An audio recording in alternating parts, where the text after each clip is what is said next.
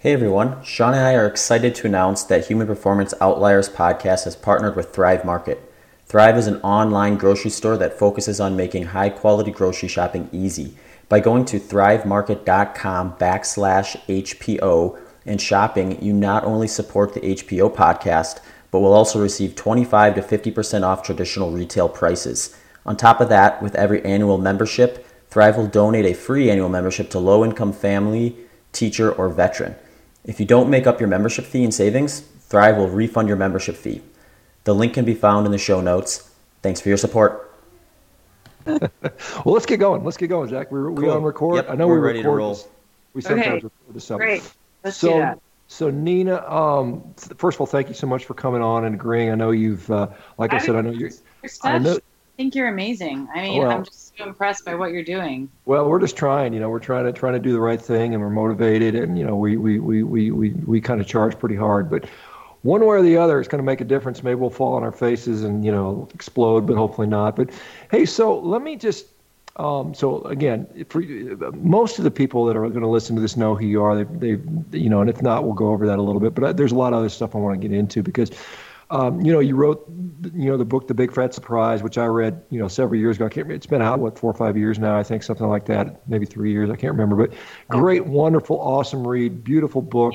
You just had an excellent way of just telling the story. You made it very, even though the material on the surface may seem not that exciting, but you turned it into an exciting bit of literature, which is always fun to read, and I really appreciate that. And I know a lot of people have learned just a tremendous amount on that, and we can go into the particulars on that stuff because I think it's interesting. But one of the things, this is one of the questions, because I know you've got the Nutrition Coalition going on, and since the book's come out, you've gotten really heavily involved in sort of let's fix these damn dietary guidelines. Let's get evidence out there, and I applaud you for that effort. Now, here's this is just me talking as a dumb guy that's sitting there like, I don't know what I never knew what the dietary guidelines really read because I never read them as a normal human being. It's only since I got interested in this stuff that I cared.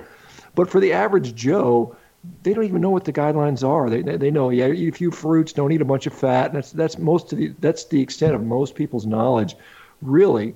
And so why should we even care about what's in the dietary guidelines? I mean, most people don't intentionally pay attention to them. They just eat what they're eating, and they're kind of eating, kind of what they think is healthy, or maybe not, or maybe they don't even care.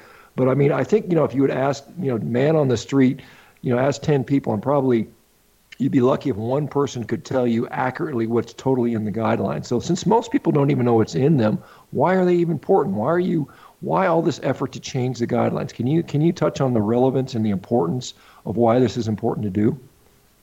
Yeah, I mean, I think if you asked your listening audience, like, okay, how many people have been told that eating more fruits and vegetables and whole grains and cutting back on whole fat, anything in whole fat meat, whole fat dairy is good for health? And I would say like 99% of people raise their hand. That's what we've all been told. Well, guess what? That comes from the guidelines. So even though you don't go to a .gov website to look up your diet, the reality is the dietary guidelines are the most influential nutrition policy in America, and they are downloaded through all your medical associations, and then they reach out through, they're kind of like this multi-tentacled thing. It reaches out to every medical office, every doctor's, nutritionist, dietitian's office, every school class about nutrition. They reach in, they're downloaded by every professional, and they reach you. So even though you don't know you're getting the guidelines, they are getting to you. And the guidelines say eat more fruits and vegetables, whole grains, cut back on, eat low fat dairy, lean meat, and don't eat much meat at all anyway. And basically that's what everyone needs to eat in order to be healthy. And the dietary guidelines have been were launched by the American government in 1980, and in 1980 is the year when the obesity epidemic turns sharply, suddenly upwards. And so there's a really good case to be made that the dietary guidelines have really caused the obesity and diabetes epidemics. And the traditional argument, I mean, the reason I got so obsessed about the guidelines is that I discovered that they're so influential. Like, they're not only are they advice given to everyone, but all cattle has been bred to be leaner. Thousands of low-fat products were developed by companies to be introduced on shelves all over supermarkets in America. Low-fat yogurt, low-fat peanut butter, low-fat salad dressings.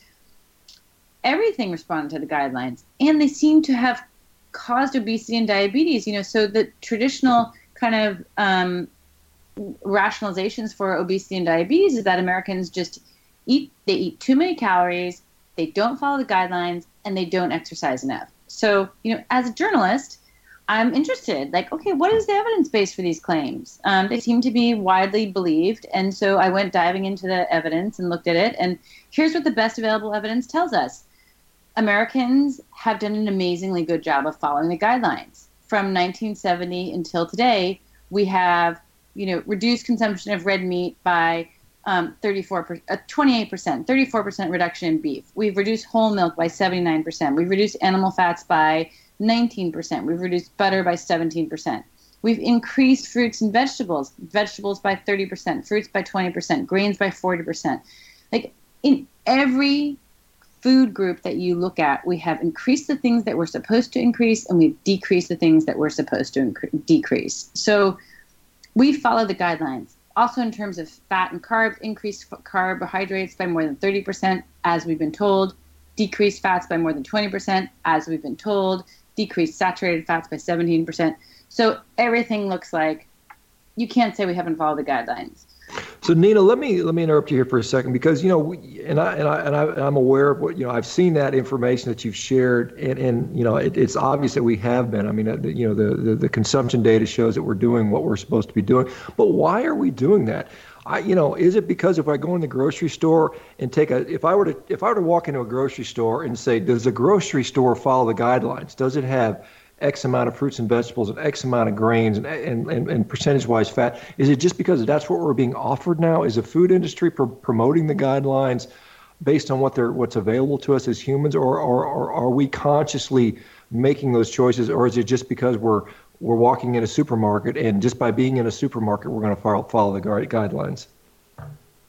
I don't know if I can answer that absolutely, but I think that the fact that the guidelines are the Bible of every healthcare professional. Like, so if you go to your doctor and you are struggling with weight, or maybe your H1ABC for diabetes is climbing up, or your lipids don't look great, you're worried about heart disease, every single dietitian, nutritionist, doctor will tell you the same thing, and it all follows the guidelines. So then when you get to the supermarket, you choose the things that you think are healthy. So, I mean, I think we have to think about, like, the kind of conventional wisdom is like Americans just eat junk. We eat too much junk, and therefore we're just slovenly. There's definitely a group of people out there who live on junk food, right? There's definitely people who, and maybe it's because they work really hard, they don't get paid well, they don't have time to prepare their meals, they can't eat the Michael Pollan way. So they live on junk food. Those people probably know they aren't eating a healthy diet, and probably know they could improve their nutrition. But there are a lot of people who try really hard to be healthy. They eat healthy whole grain, what they think are healthy whole grains. They eat quinoa. They keep their meat consumption low. They eat a lot of fruits and vegetables, and yet somehow, unfathomably, they're still fat, and their lipids don't look great. I mean, that was me. I was a vegetarian. I cooked my own bread. I made all my own meals. I was a faithful vegetarian for more than 20 years. No red meat, no butter, and I exercised religiously. Yet I was fat. I mean, not fat, but I was overweight. So there's a lot of people like that who are conscientiously following the guidelines, yet are unable to achieve their health or diet goals. So that's where the conundrum is. And so, and the other explanation for why we're all fatter is that we all eat more calories. That's true. Since 1972 today, we eat maybe about 270, 290 more calories per day than we did back then. But nearly 100% of those calories are carbohydrates. Yeah, so, I mean, it's interesting to see like statistics on like red meat consumption since the 1980 guidelines came out, because a lot of people are blaming, we've got this vilification of red meat, and as you know, I'm obviously a proponent of that. But can you discuss the consumption of red meat in the country since about 1977? Yeah, since 1970, I have to pull up my numbers here so I can get them exact for you. So if you can hang on one second. But I think that the consumption of red meat has declined by about 28% since 1970, and beef specifically has declined by 34%. Those are pretty dramatic reductions in per capita consumption as measured by food availability, according to the best available government data. So this data is not perfect. It relies on self-reported food. It's not self-reported data. This data is food availability, and then they make an estimate of consumption based by eliminating loss. So it's actually pretty good data because it doesn't rely on food consumption reports. And it's definitely good. I spoke to the people who produce this data, and it's definitely good for large trends. And the large trend is that since 1970, Americans have dramatically reduced their consumption of red meat. At the same time, we've seen, epidemic increases in obesity, diabetes, and we certainly haven't conquered heart disease, and cancer seems to be on the rise. So it just, on the face of it, seems insane to blame red meat for any of those diseases. Let's talk about, you talk about the dietary guidelines and the evidence upon which they're based upon, but let me ask you, who has a finger in the pie in developing those guidelines? Does the food industry have any say-so into how those guidelines are ultimately decided? Who all has influence here? Because I think most people think it's just some government independent body that comes up with this, but who has a stake? Who are the stakeholders in the guidelines development? It's such an incredibly complex story. It really, not to promote my book, but it really you really have to understand the factors that have gone into creating this government policy. It started really with the American Heart Association back in 1961. They had an idea about how Americans ought to eat in order to prevent heart disease. That idea involved restricting saturated fat and cholesterol, which implied, meat was caught in those crossbows.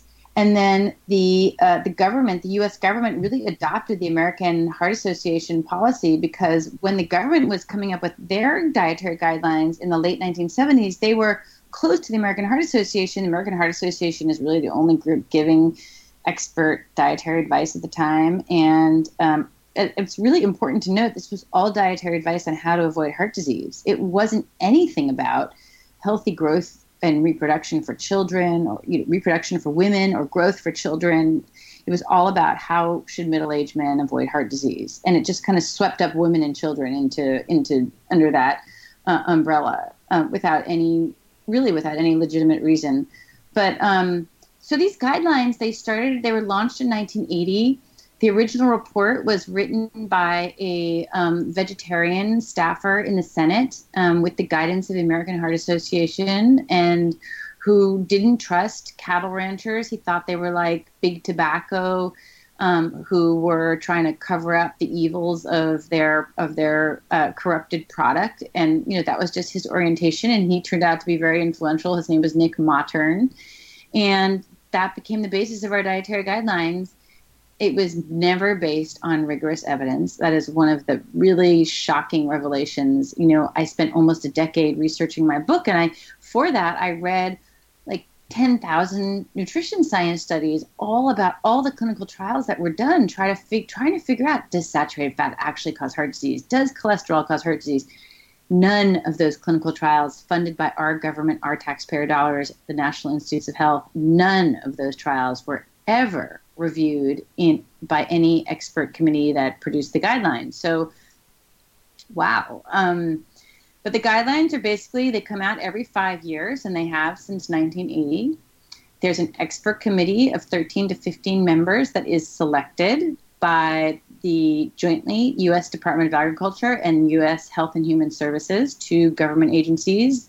They select this committee. There's no transparency on how and whom how they select whom they do. There's no requirement to disclose any conflicts of interest that any of the members might have, whether they've worked for food companies or are working for food companies. And then those people are charged with, reviewing the best and most current science, and that's how we get our guidelines.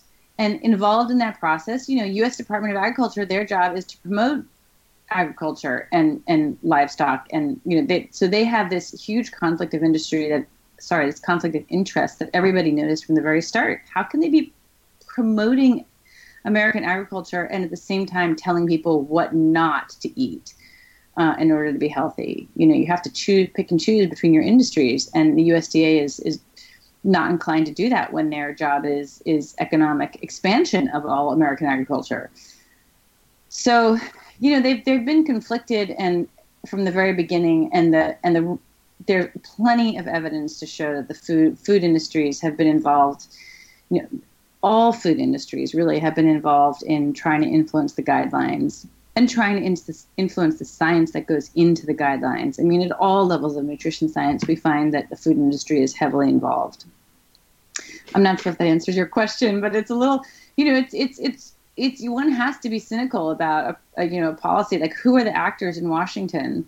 The actors are not individuals. The actors are, I've been to some of these listening sessions at the U.S. Department of Agriculture, and I'm like the only non-industry person at the table. It's mainly industry whom they listen to.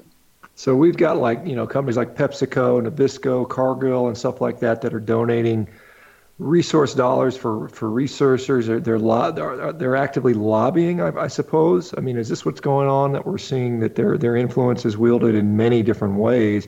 And so they're basically influencing the policy that then directly impacts their product. And so basically we have a situation where the food companies are paying for, indirectly paying for guidelines, which will then tell us what to eat and then which products to buy, ultimately.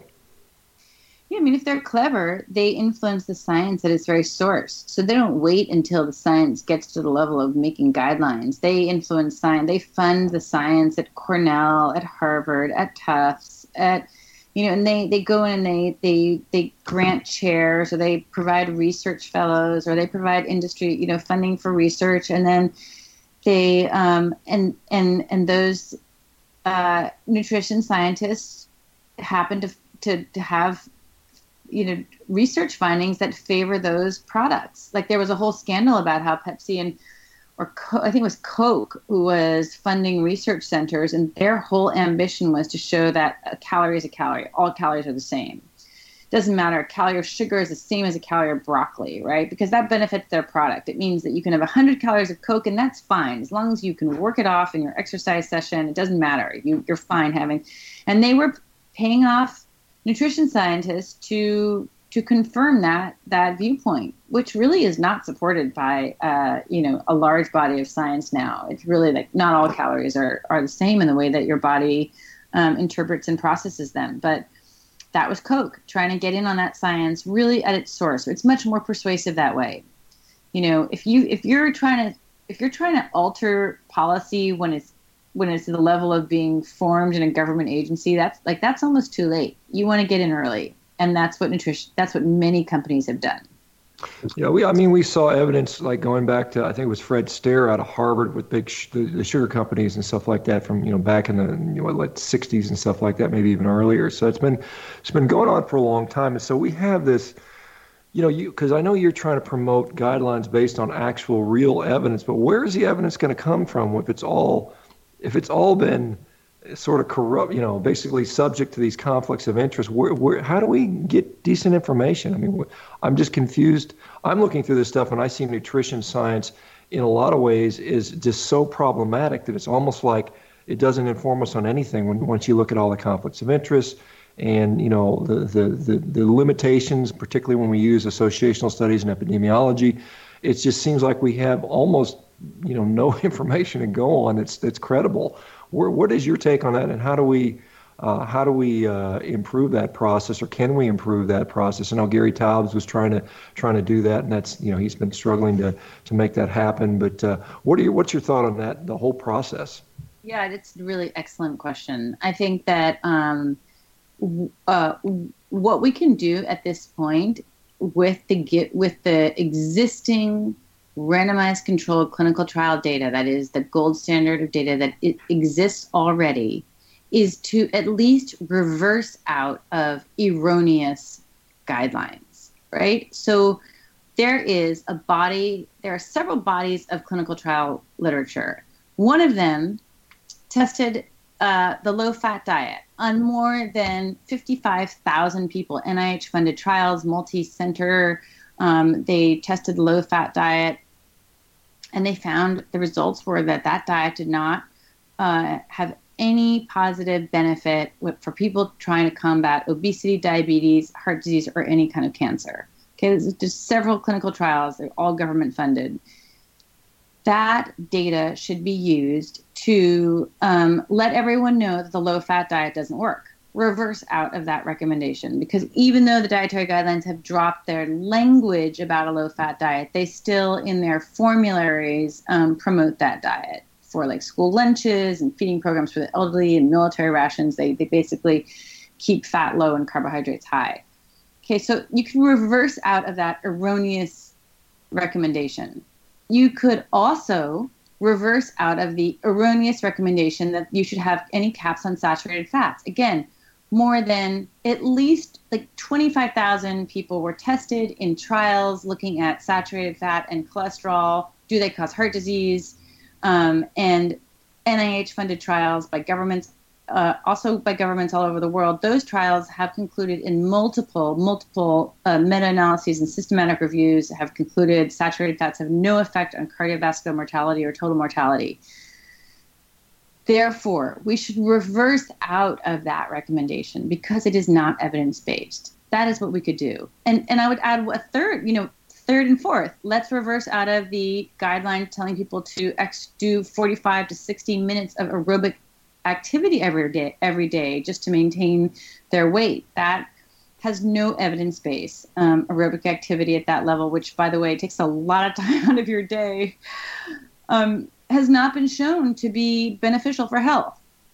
Or help you lose weight or even maintain your weight. So let's back out of that. And the SALT recommendations are the last one I wanted to mention, where there is, a huge amount of contradictory information. This idea that lower is better on salt is something that the current evidence would allow us to back out of that recommendation. So I'm arguing for just rolling back erroneous recommendations that are not based on good science. I'm not saying that we know at this point what an optimal diet is. That will take time, but at least we should reverse out of bad recommendations that aren't evidence-based in order to just level the playing field for new information to come in. Why aren't we already doing that? What's the holdup? What is the resistance against that? Why haven't? If the evidence is so obviously flawed, which you present it to be, why are people not saying, okay, let's just switch directions? We've got, was it Tom Vilsack and the rest of the folks over there at the Department of Agriculture, where I think he's from there. But why are they saying, no, we don't want to do that? What's holding that up right now? Well, there's just this really entrenched status quo that does not want to reverse out of the recommendations upon which they have based their entire careers.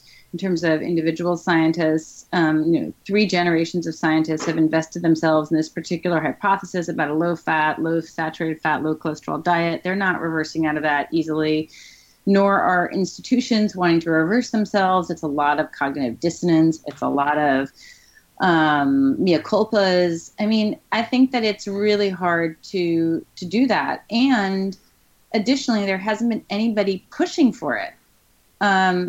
Really, until my group came along, the group that I founded, the Nutrition Coalition, there really hasn't been anybody that has been advocating for this.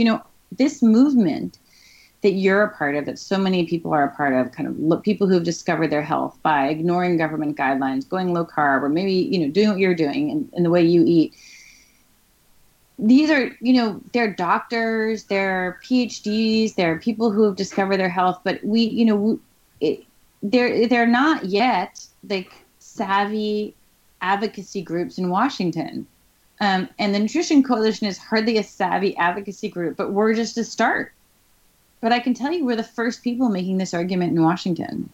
There's just nobody like us. Everybody else is arguing for the high carb plant-based diet, and we're just this little voice in the wilderness. I mean, I think supported by a lot of science, but we're up against a lot. I mean, just to finish out the list of people who don't want change, all the pharmaceutical companies do not want change, right? Because they depend cynically upon Americans staying sick and taking their 5-a-day medications, which is what the average American is on. They are the main sponsors of the American Heart Association, the American Diabetes Association, who, by the way, do not offer a low-carb diet for diabetes. So there's just, and also we're up against the food, corn, soy, wheat, processed foods, junk food industry. They don't want change either. So the forces, the forces against change are just, they've been at it for decades, and they're very well organized. So it's a new unfolding battle, and we're making the first step into trying to fight back. Yeah, it seems like with go ahead, Zach. Sorry. It seems like with a lot of this stuff, it's like, we've given it enough time where some of these companies or these organizations have built really big ships, and as the saying kind of goes, it's really hard to reverse a really big ship. So like, especially when money is involved, and to turn that stuff around would not only take like an infrastructural kind of shift by some of these companies. They're probably going to try to ride it out as long as they can, since they're very much making a lot of money on this stuff. And I think it's like ultimately what needs to happen is enough people need to say, stop this, give us this instead, in order for them to kind of have their hands forced to kind of do that sort of thing. Is that kind of where your, I guess, agenda or your future progress kind of lies in? I mean, there are a lot of ways to make progress, right? I think that ultimately what we want to do is change the next iteration of the guidelines in 2020. We want them to reverse out of these bad guidelines that are not evidence-based, and we want them maybe to recognize, I think, in the ideal scenario, is to recognize the really enormous body of rigorous literature that shows that a low-carb diet is safe and effective for people with metabolic diseases. Like, that would be a huge victory.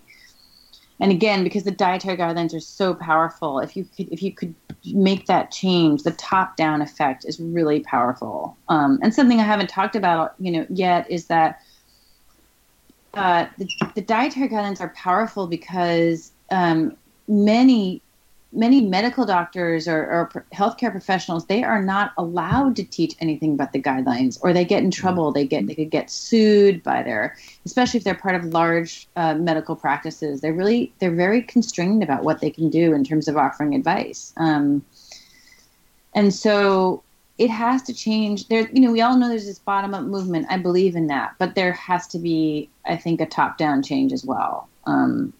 So, yeah, I think that mobilizing people is part of that, and we've done that already. We got, for instance, I mean, here's a great thing: the USDA, for the first time, they run the guidelines. They're running the 2020 guidelines, and they said, instead of reviewing all the science this time around, we're just going to select certain topics that we think are worthy of review. And here is our list of topics. And on that pretty short list were saturated fats and the low carb diet. And then they opened a public comment period for a month. And we put out a call to all of our members and friends and people and said, please submit your comments. We didn't give them a script or an auto-generated letter, but we said, please submit your comments and tell your story. Well, in the end, there were about 6,000 comments, and about 2/3 of them were on saturated fats and low-carb diets, which we can't guarantee came from our effort, but I think that was what we had asked people to comment on, because we think it's so important. So that's ways in which we can all try to influence the process and have our voices be heard. Yeah, I know too with What I think of, like, when you mentioned, like, people kind of know what they're supposed to do, and it's just this kind of weird situation where it's not working for them. Like, I think of, like, the food pyramid, and, like, I think most people, if I showed them a food group, they could probably tell me about where on that food pyramid that food belonged. And what the topic I find really interesting is, like, how are people knowledgeable of this, but not necessarily able to make it a intuitive way of eating? Because to me, that tells me that something's off, like, biologically, like, we're not sending the body the right signals to kind of give it what it needs. And then you end up, you go into the grocery store, and even if you stay in the periphery, like they say is the smart spot to shop, you're probably going to still end up with a high carbohydrate shopping list. And, what I've seen and kind of experienced myself too is, like, when you're on a high carbohydrate approach, you cannot trust the signals your body's telling you. So, like, you might eat a quote unquote healthy diet according to the food pyramid, but your body's going to be asking for some more nutrients before you actually need more energy. And this kind of results in this, like, kind of overconsumption of foods that are going to, cause people to get fat and get overweight and, lose energy. And I think salt, like you mentioned, falls right into that as well. It's like you shop for food and it's like advertising low sodium. And then their bodies are craving sodium. So then they're seeking out more food to get that sodium. And it's just kind of this nasty spiral where you cannot follow that program intuitively and trust your body's signals in order to kind of maintain a proper energy balance.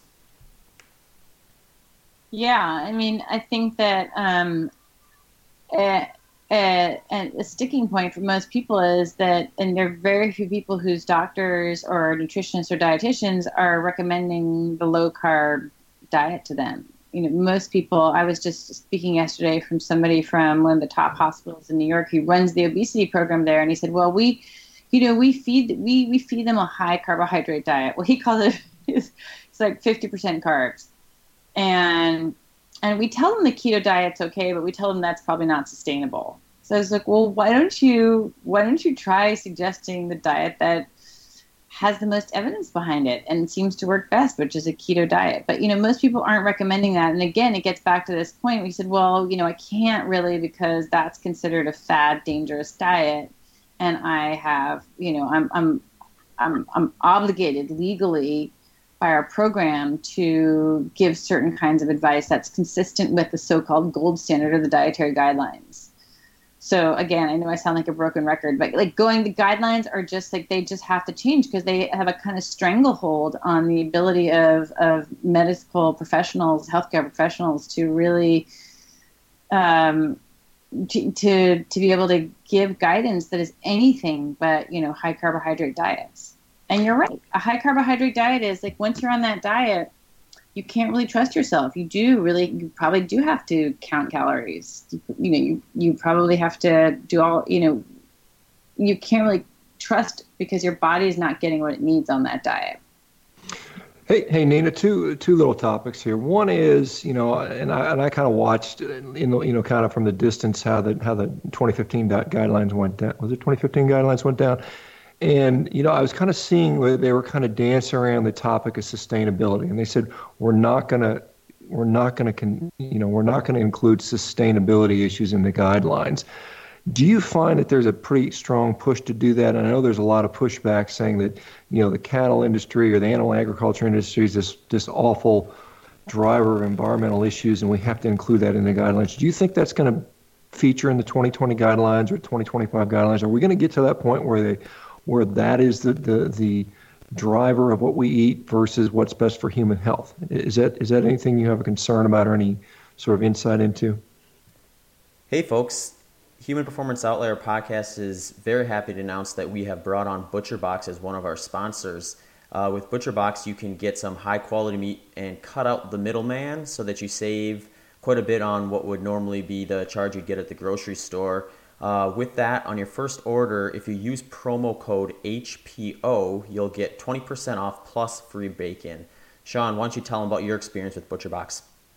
Yeah, I mean, I've used ButcherBox, for quite a while now. I've gone through several of their different boxes, And, for me, and by the way, that's a pretty good deal there relative to some of the other stuff I've seen out there. But it has been, very consistently a good product. It's always been, the quality of the meat's been very good.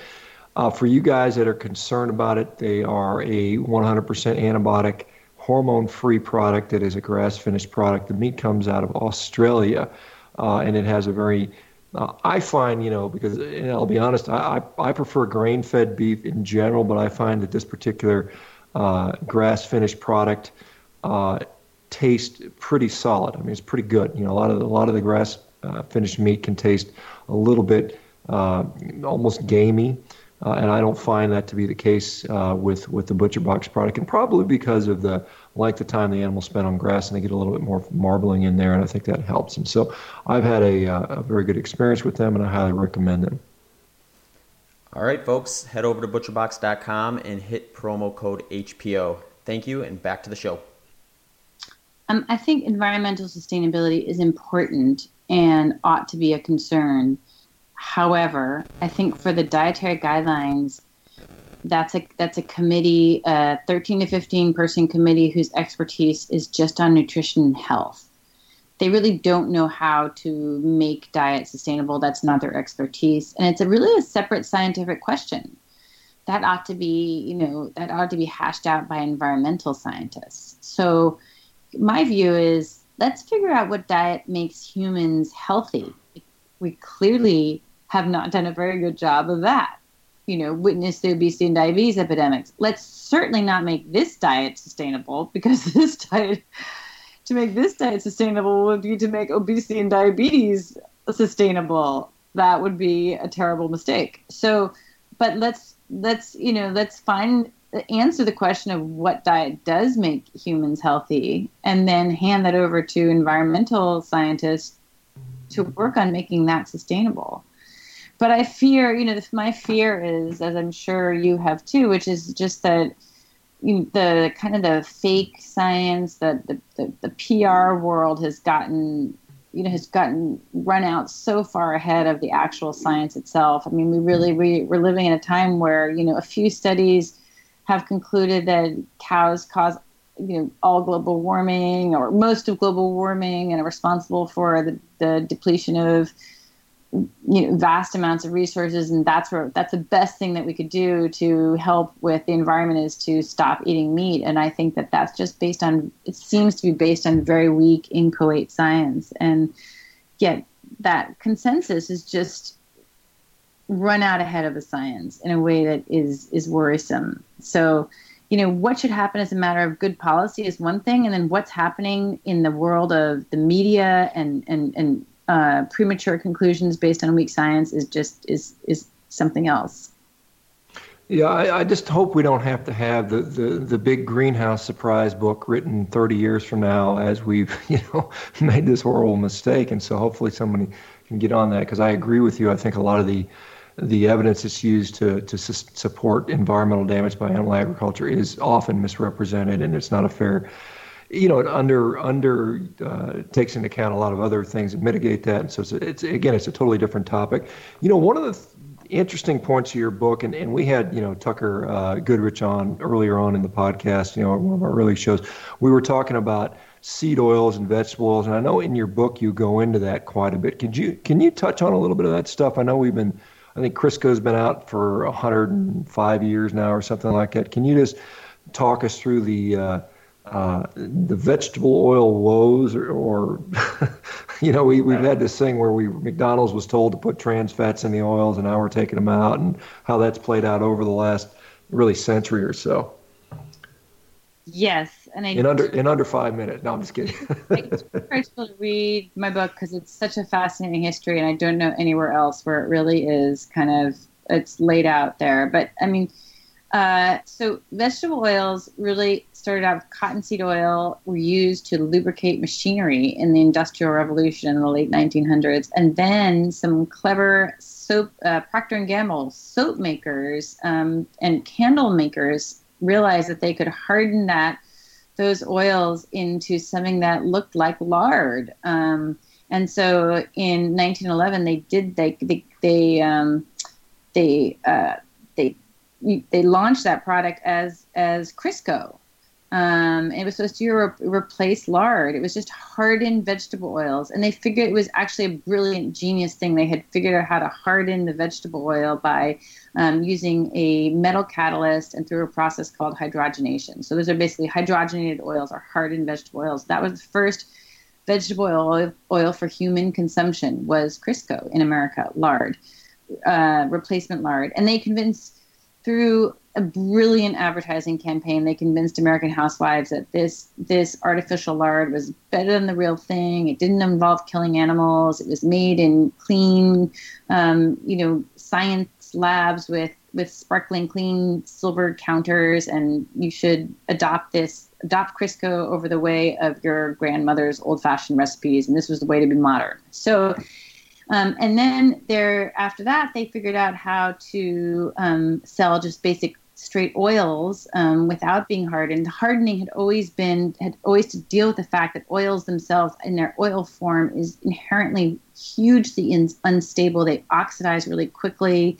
They degrade into hundreds of oxidation products, and they cause in the body inflammation. So they had to figure out how to stabilize the oils to sell them as oils. And they did that in the 1940s. So then we had Crisco oil and all these different oils. And there's a whole story in my book that I won't go into about how Crisco oil influenced the American Heart Association going back to 1948. And that was probably why we have this whole theory that you should not eat saturated fats in favor of unsaturated vegetable oils. So vegetable oils came to be seen as like this medicinal. And they are still today. Like a doctor would prescribe them to prevent a heart attack because they lower your cholesterol. So, and then they became so popular because for this reason, it was thought you could avoid heart disease by having vegetable oils over saturated fats. Replace butter with margarine. Replace meat with Crisco oil. And so.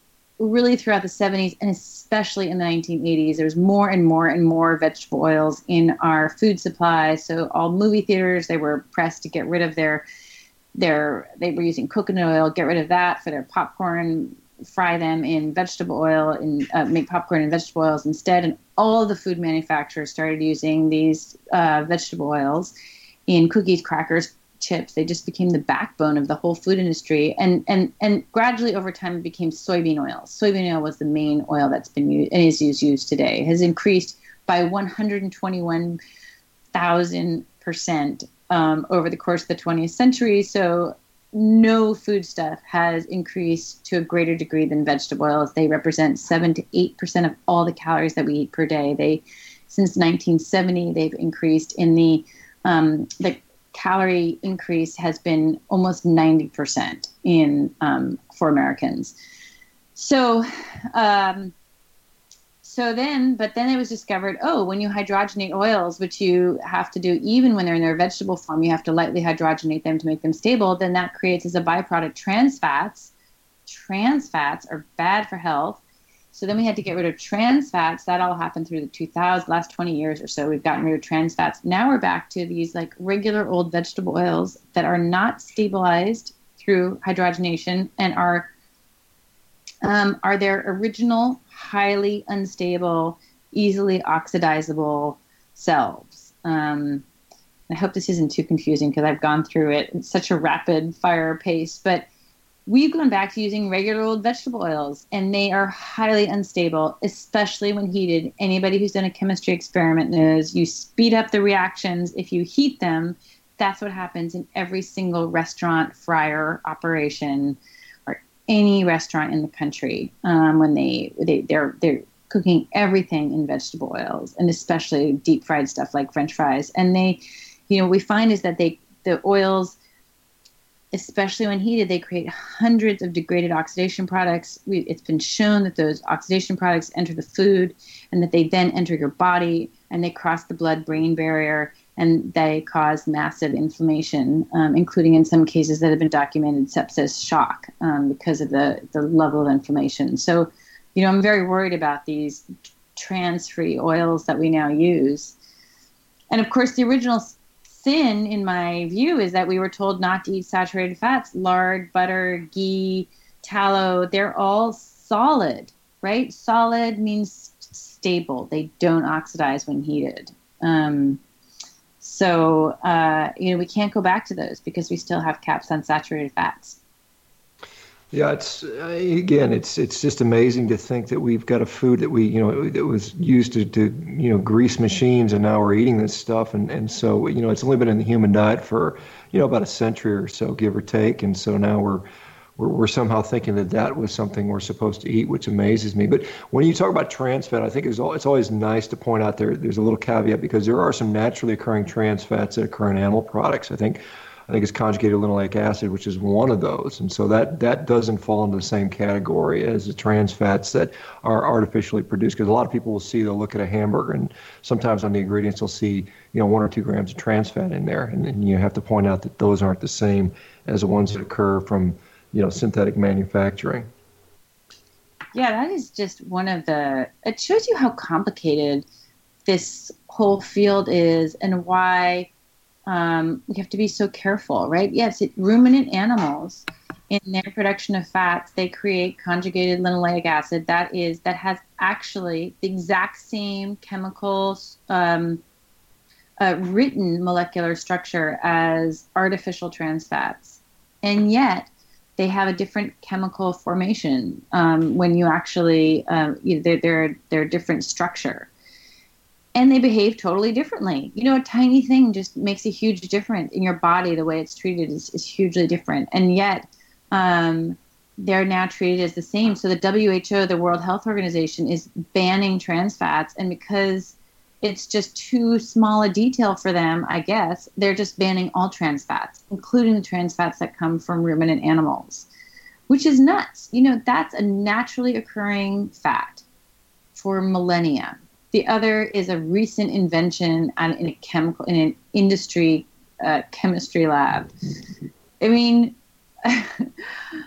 our policy should recognize that fundamental difference, but it doesn't, and that will be a tragedy for humans. Why do you just stay out of policy? Well, I think some people point to like I think Brazil has a national guidelines on eating, which is very more relaxed. It's not so prescriptive. It's basically eat with your family, cook more, and eat real food, basically, which is probably all we really need. When we talk, because you referenced the World Health Organization, we had Dr. Georgie Eads on a couple of days ago, and she talked about they came out with this based on the IARC, findings that red meat was a type 2 carcinogen. Processed meat was a type 1. Can you talk? Are there any conflicts of interest associated with the World Health Organization that we might need to be aware about? Well, it was interesting. There's a talk that's been given by one of the participants in that IARC decision on red meat and cancer, and it will publish soon as a paper. He's a participant from USDA, and he reported that the vast majority of the panel that came to that decision were vegetarians who didn't eat red meat and had been publishing for at least 20 years papers that were trying to show that red meat causes cancer and other diseases.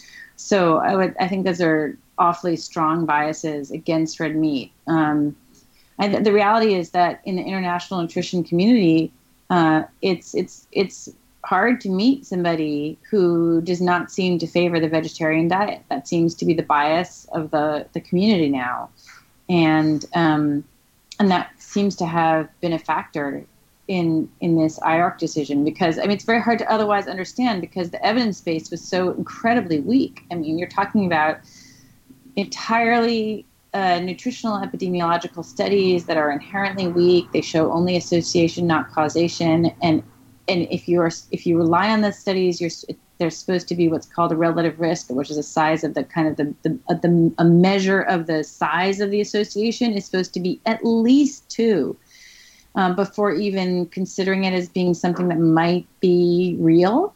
And in the case of red meat and cancer, those relative risks were 1.17 and 1.18. So 1.17 for fresh red meat, 1.18 for processed meat. Those are almost 1 being no effect, and definitely a lot lower than 2. So how you how you understand taking those numbers and concluding as they do really raises, I think fairly raises the question of bias entering into that decision.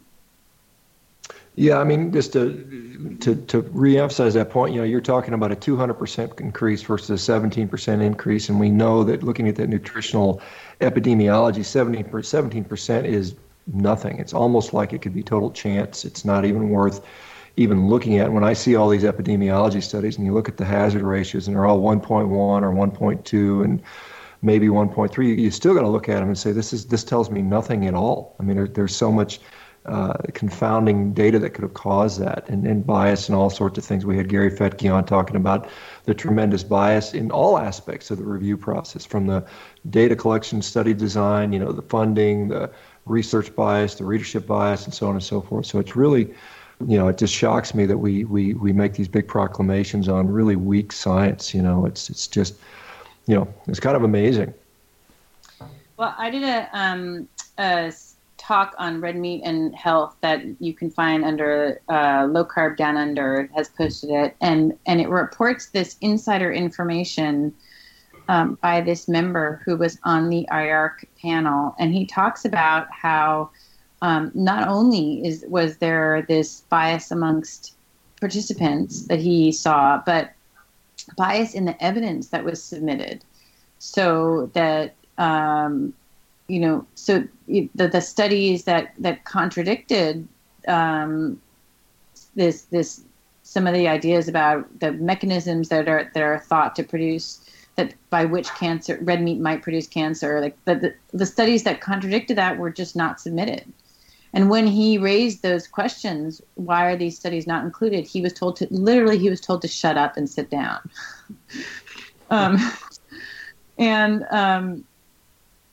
Yeah, I mean, it's really quite shocking. I mean, in my experience, when I was first reading about the IARC decision, which, by the way, they published the IARC decision came out in 2015, and they did not publish the substantiating evidence for it for more than two years later.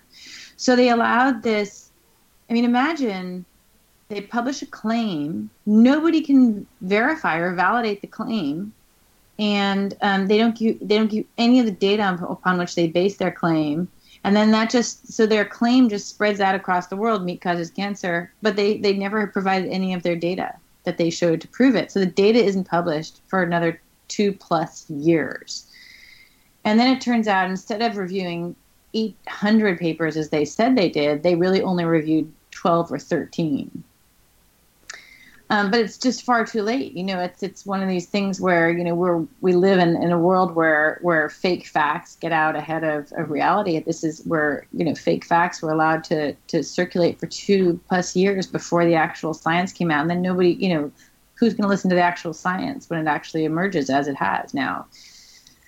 So, it's really, the other thing that I found when the IARC originally announced this decision back in 2015 is that there had been actually 2 large randomized controlled clinical trials funded by the National Institutes of Health, multi-center trials that had, in the course of their study, they had reduced red meat dramatically. One was the Women's Health Initiative, the other was the Polyp Prevention Trial. They're both trials that had as their primary outcome was cancer, the main thing they were looking at. And at the end of those trials, they could not find that reducing red meat reduced rates of cancer at all. Okay, so that's a rigorous kind of evidence that shows cause and effect, far more rigorous than epidemiology, which only shows association. And those clinical trials were never considered by the IARC committee. And they were suggested and they were rejected. So It's really like you really don't know what's going on. It just doesn't sound like the science that you or I would imagine should go on.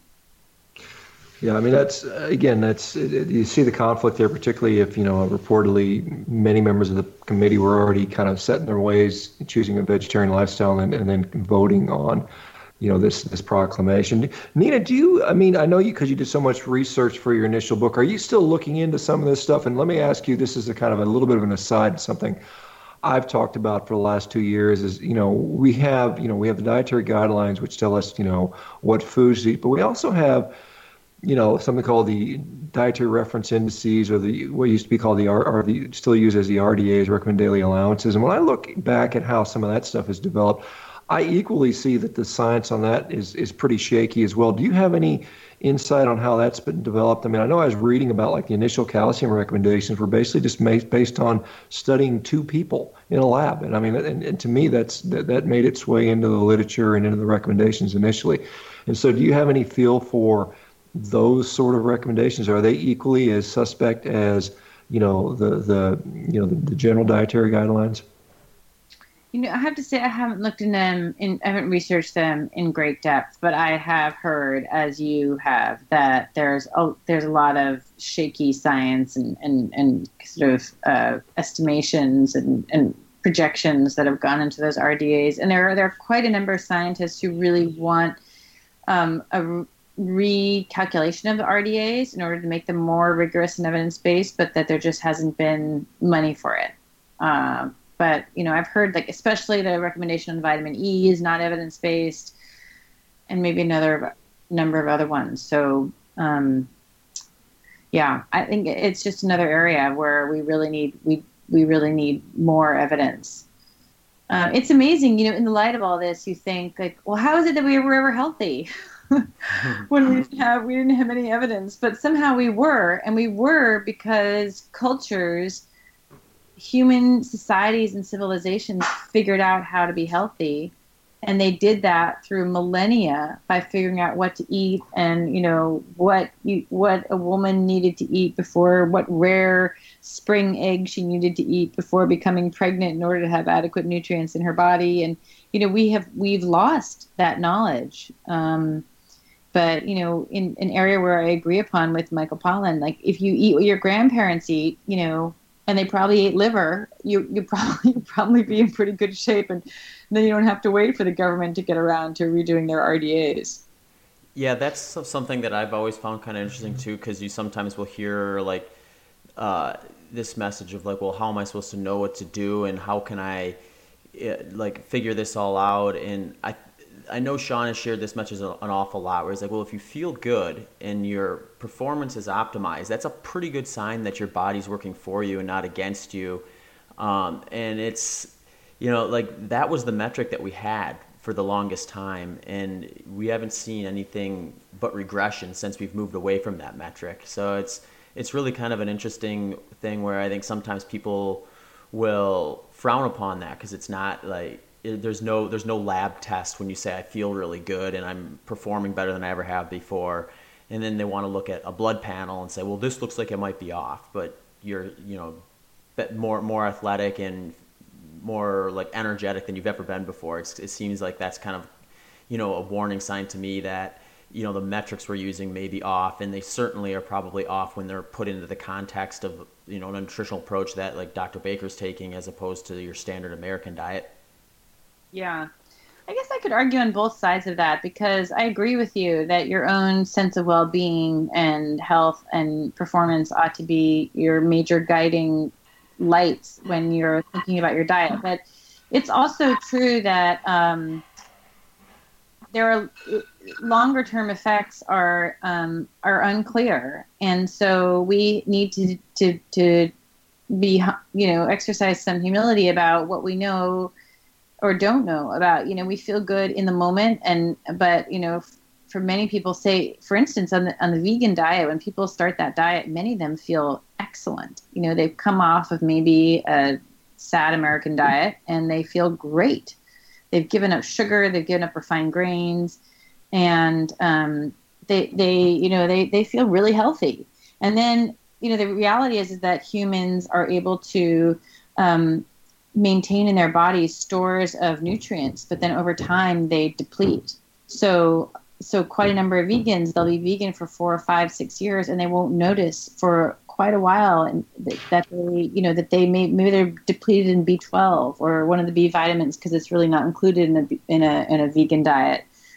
So we have to, I think, be humble about what we what we can really know in the longer term, and maybe take as guidance, what humans ate historically when they did survive multi-generationally. We know they did, eating meat, so that's a source of comfort. We don't know of instances of that with the vegan diet, so that's maybe more of a question.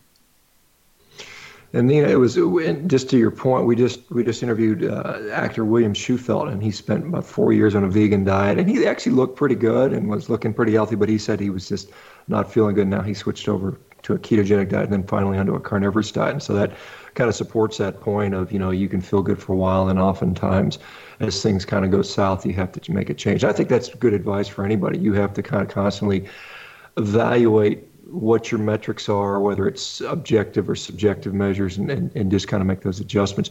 One of the criticisms about saying we should eat like our grandparents or our great-grandparents or our ancestors is, well, those people didn't live past 30 or 35. In many cases, the average life expectancy really was sort of bottomed out, from about 30, 35 for several thousand years of recorded history, and then only in, maybe in the 1800s, mid 1800s, as we start to kind of climb up as, sanitation, access to clean water, better health technology in general improve, and we've now got the, life expectancies in some countries in the mid 80s and upper 80s in places like Hong Kong and Japan and stuff like that. And so that is one of the, I don't know, because, whenever I say, these people were arguably very healthy, 10,000 years ago, which is, again, that's more or less speculation. We always get this, well, they only lived to 30 years and they didn't get those chronic diseases. But we're seeing, the counter to that is we are seeing chronic disease, diabetes, depression, and I label depression as a chronic disease, just like anything else, arthritis, obesity, and so on and so forth, in really young people these days. I mean, we're getting it in, pre-teens even in some cases. And so I think that argument tends to fall apart when we start critically looking at where we're at, in this country and unfortunately many others. Yeah, there's that argument. What I would, what about childhood obesity? That's, those people under 40, how do you explain those people? It didn't used to exist and exists now in epidemic rates. But also, I think that it's a fallacy that people did not live to be past 40. There were 1 million Americans living to be 55 or older, prime age in 1900, prime age of contracting heart disease, and yet heart disease was exceedingly rare. Obesity and diabetes, at very, very low levels. So that's 1 million people not exhibiting any kind of disease. And we know there were long-lived people, maybe not in as abundant numbers as there are today, but we know there were healthy, non-diabetic, non-obese populations all over the world. So who lived and became way past age 40. So I think that argument is a false argument when you really investigate the data behind it. Nina, because we spend a lot of time talking in ourselves in this low carb sort of world. As some people call it, an echo chamber. Do we have an idea? Maybe is there statistics showing what percentage of the population is starting to adopt this? What percentage of the at least in the U.S. or other Western countries has this become more and more mainstream? And we still, in this 2-3%. Again, I don't know how big this sort of push is, and I know we talked to Gary Fettke again. I'll reference him. He was talking about, you get to about a level of about 3%, and then you start to see significant change. where are we at, or do you have an assessment of where we're at right now? No.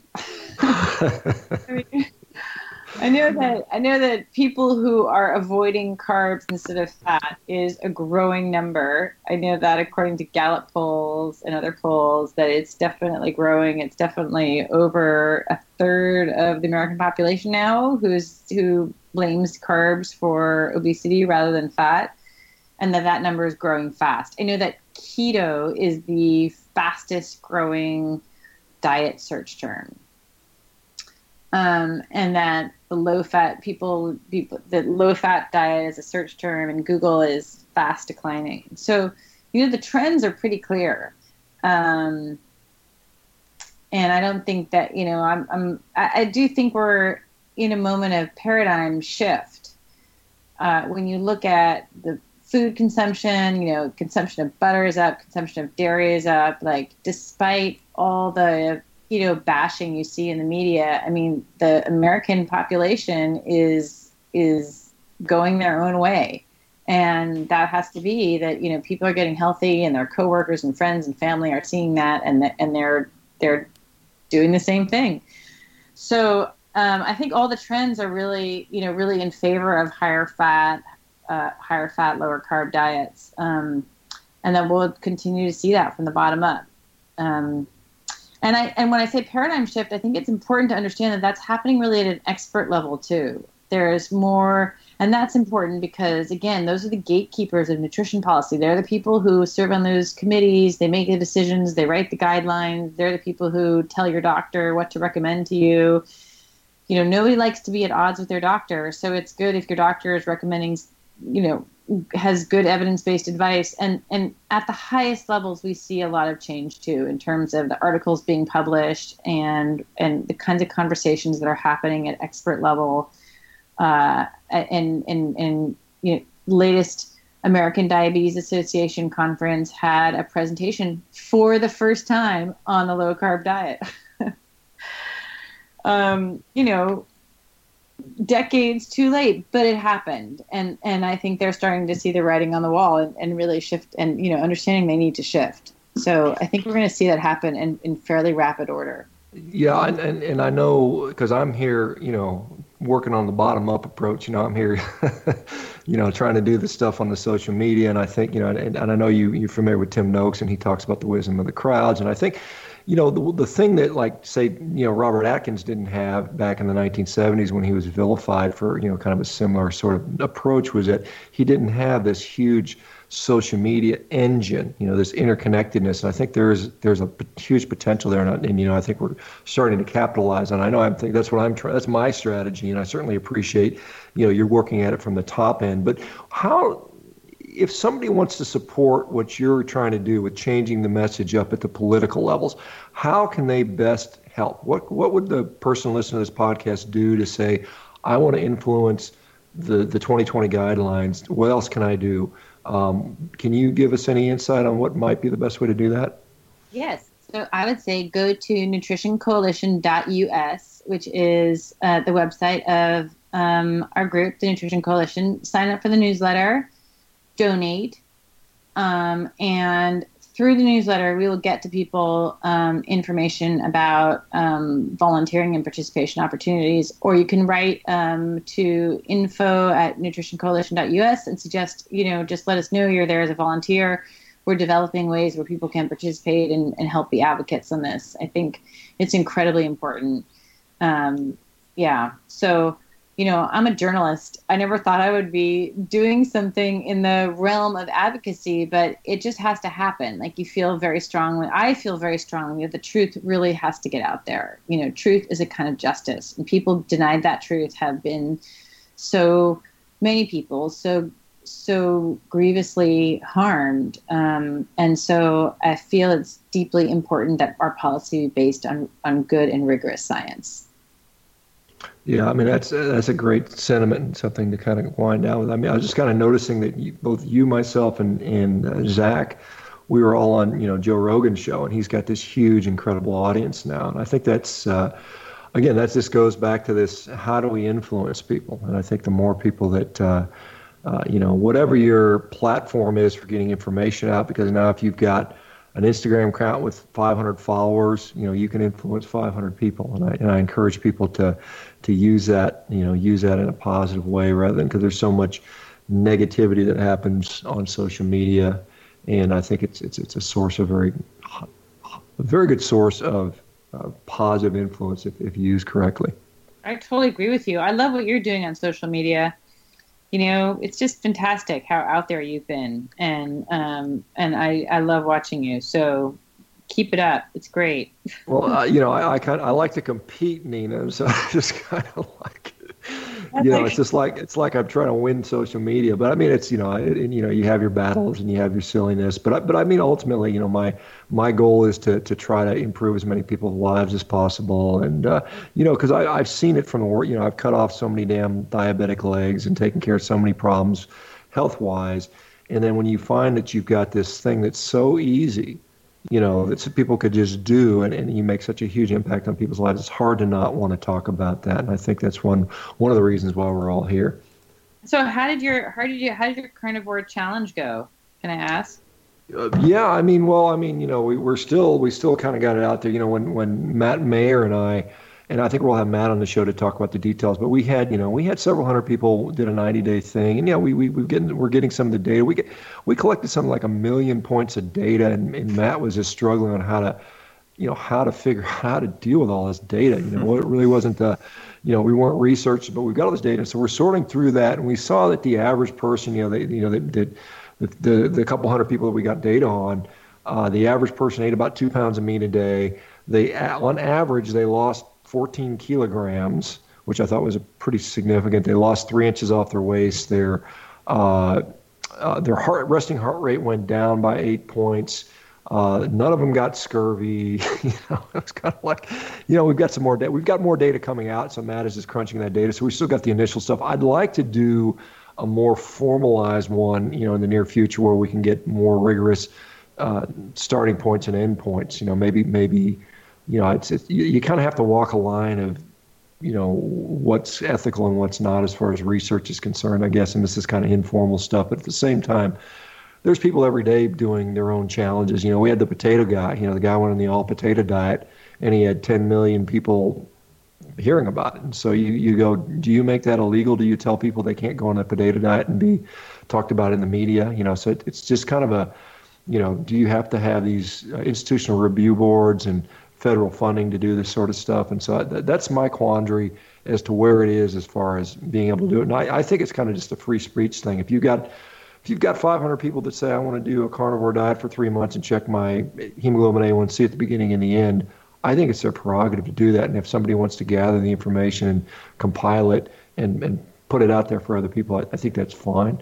There are other people that might say, well, no, because these people are at risk, and they're having to draw their blood and blah blah blah. So I don't know.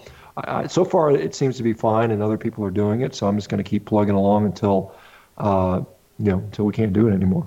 Well, I would talk to David Ludwig, who did a Facebook survey on type 1 diabetics and ended up publishing that information.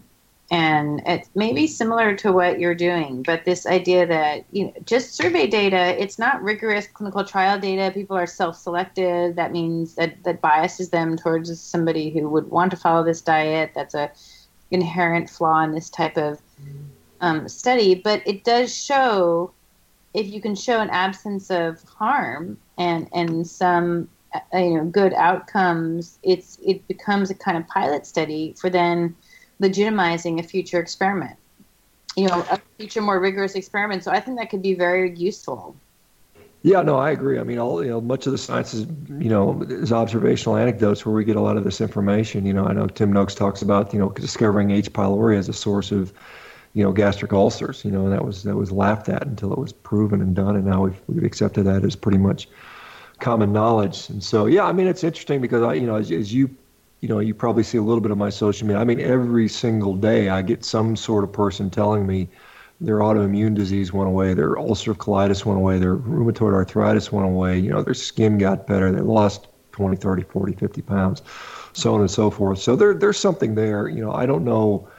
I would be too presumptuous to say that it's we know why it's happening, but I think there's something there, and I do think it needs to be studied as far as whether it's a ketogenic diet, a low carb diet, and there's already studies on that, but the carnivorous diet is still kind of being looked at very skeptically, and I think that's completely reasonable to do so. But at the same time, at some point you have to say, okay, now we've got 10,000 people that have done this, and none of them have gotten scurvy, and they've all, for the most part, had very good results. And so we have to sort of say, When I go back and look into history, historically, I'm like, we weren't sitting there on a side of a rock peeing on ketone strips and eating Quest bars, So I'm like, what makes sense from what would possibly be likely, and I think that eating our protein requirements, which I'd argue is much higher than what's currently being recommended, seems to work well. And how do you get a lot of protein in your diet? Well, you generally eat an animal,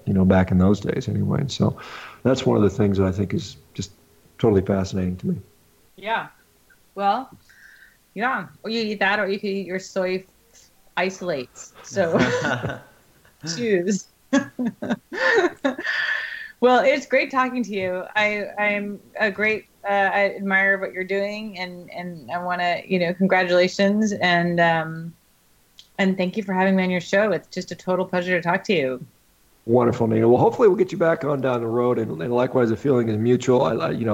Hopefully, we can all kind of come together and make the change that needs to be done, because there are certainly, if we don't, we've got a whole big pharmaceutical industry that is just happy to keep plugging along and making their profits, and going where, keeping the status quo, because there's a lot of money in the status quo right now, and it's just not worth. There's a lot of disease in that too, unfortunately. It takes a village, so thank you for being part of the village. Really, I appreciate it. It's great to talk to you. So thank you. We'll be in touch, and I appreciate it. It's just great to have a chance to talk to your audience. I'm really all right. So we'll get this up I think Zach will get this up today at least on the Patreon side, and then we'll release it, a little while later afterwards, just after those folks have had a chance to enjoy it. But thank you, Nina. I'll put it out on social media, and, if you're able to do that, would be great. And then I'm sure Zach is equally happy to have you on. Yeah, absolutely. Thank you so much for coming on. And like Sean said, I'll have it up on the Patreon stuff tonight, and then it'll probably be ready to go on iTunes and all the other podcast stuff in a week and a half or so, and we'll be sure to let you know. Yeah, that's great. Just tag me, because I have no team. So if you just have to tag me so that I can see it. Perfect. Sounds good. Okay. All right. Great. Thanks, you guys. It's good talking to you. You too. All right, perfect. Hey everyone, thanks for checking out the Human Performance Outliers podcast. In case you haven't noticed, we are now up on Patreon. You can find us at patreon.com/HPO podcast. You can also just click on the link in the podcast notes, and it'll take you right to our page. For the listeners that have already joined us, thank you so much. Your support is greatly appreciated. We have some pretty cool goodies that we're rolling out for the Patreon supporters, including a front-of-the-line Q&A, some early podcast release options, as well as the chance to even join the show. So please consider checking out that page if you haven't yet. Also, if you do listen to us on a podcast hosting site, if you have the option, please consider subscribing. By subscribing, you'll get the most up-to-date episode as soon as it's released. Thank you very much. Hey folks, thanks again for tuning in to the Human Performance Outliers podcast. Just a couple quick notes before you leave. If you'd like to get in touch with us, you can find us at hpopodcast@gmail.com. That's hpopodcast@gmail.com. We're both also on social media. On Twitter, you can find me at zbitter. That's at ZBITTER. And you can find Sean at SBakerMD. That's at SBAKERMD. We're both also on Instagram, where you can find me at ZachBitter. That's at ZACHBITTER. And for Sean, it's at Sean Baker 1967. That's at SHAWNBAKER 1967. Thanks again for tuning in to this episode of the Human Performance Outliers podcast.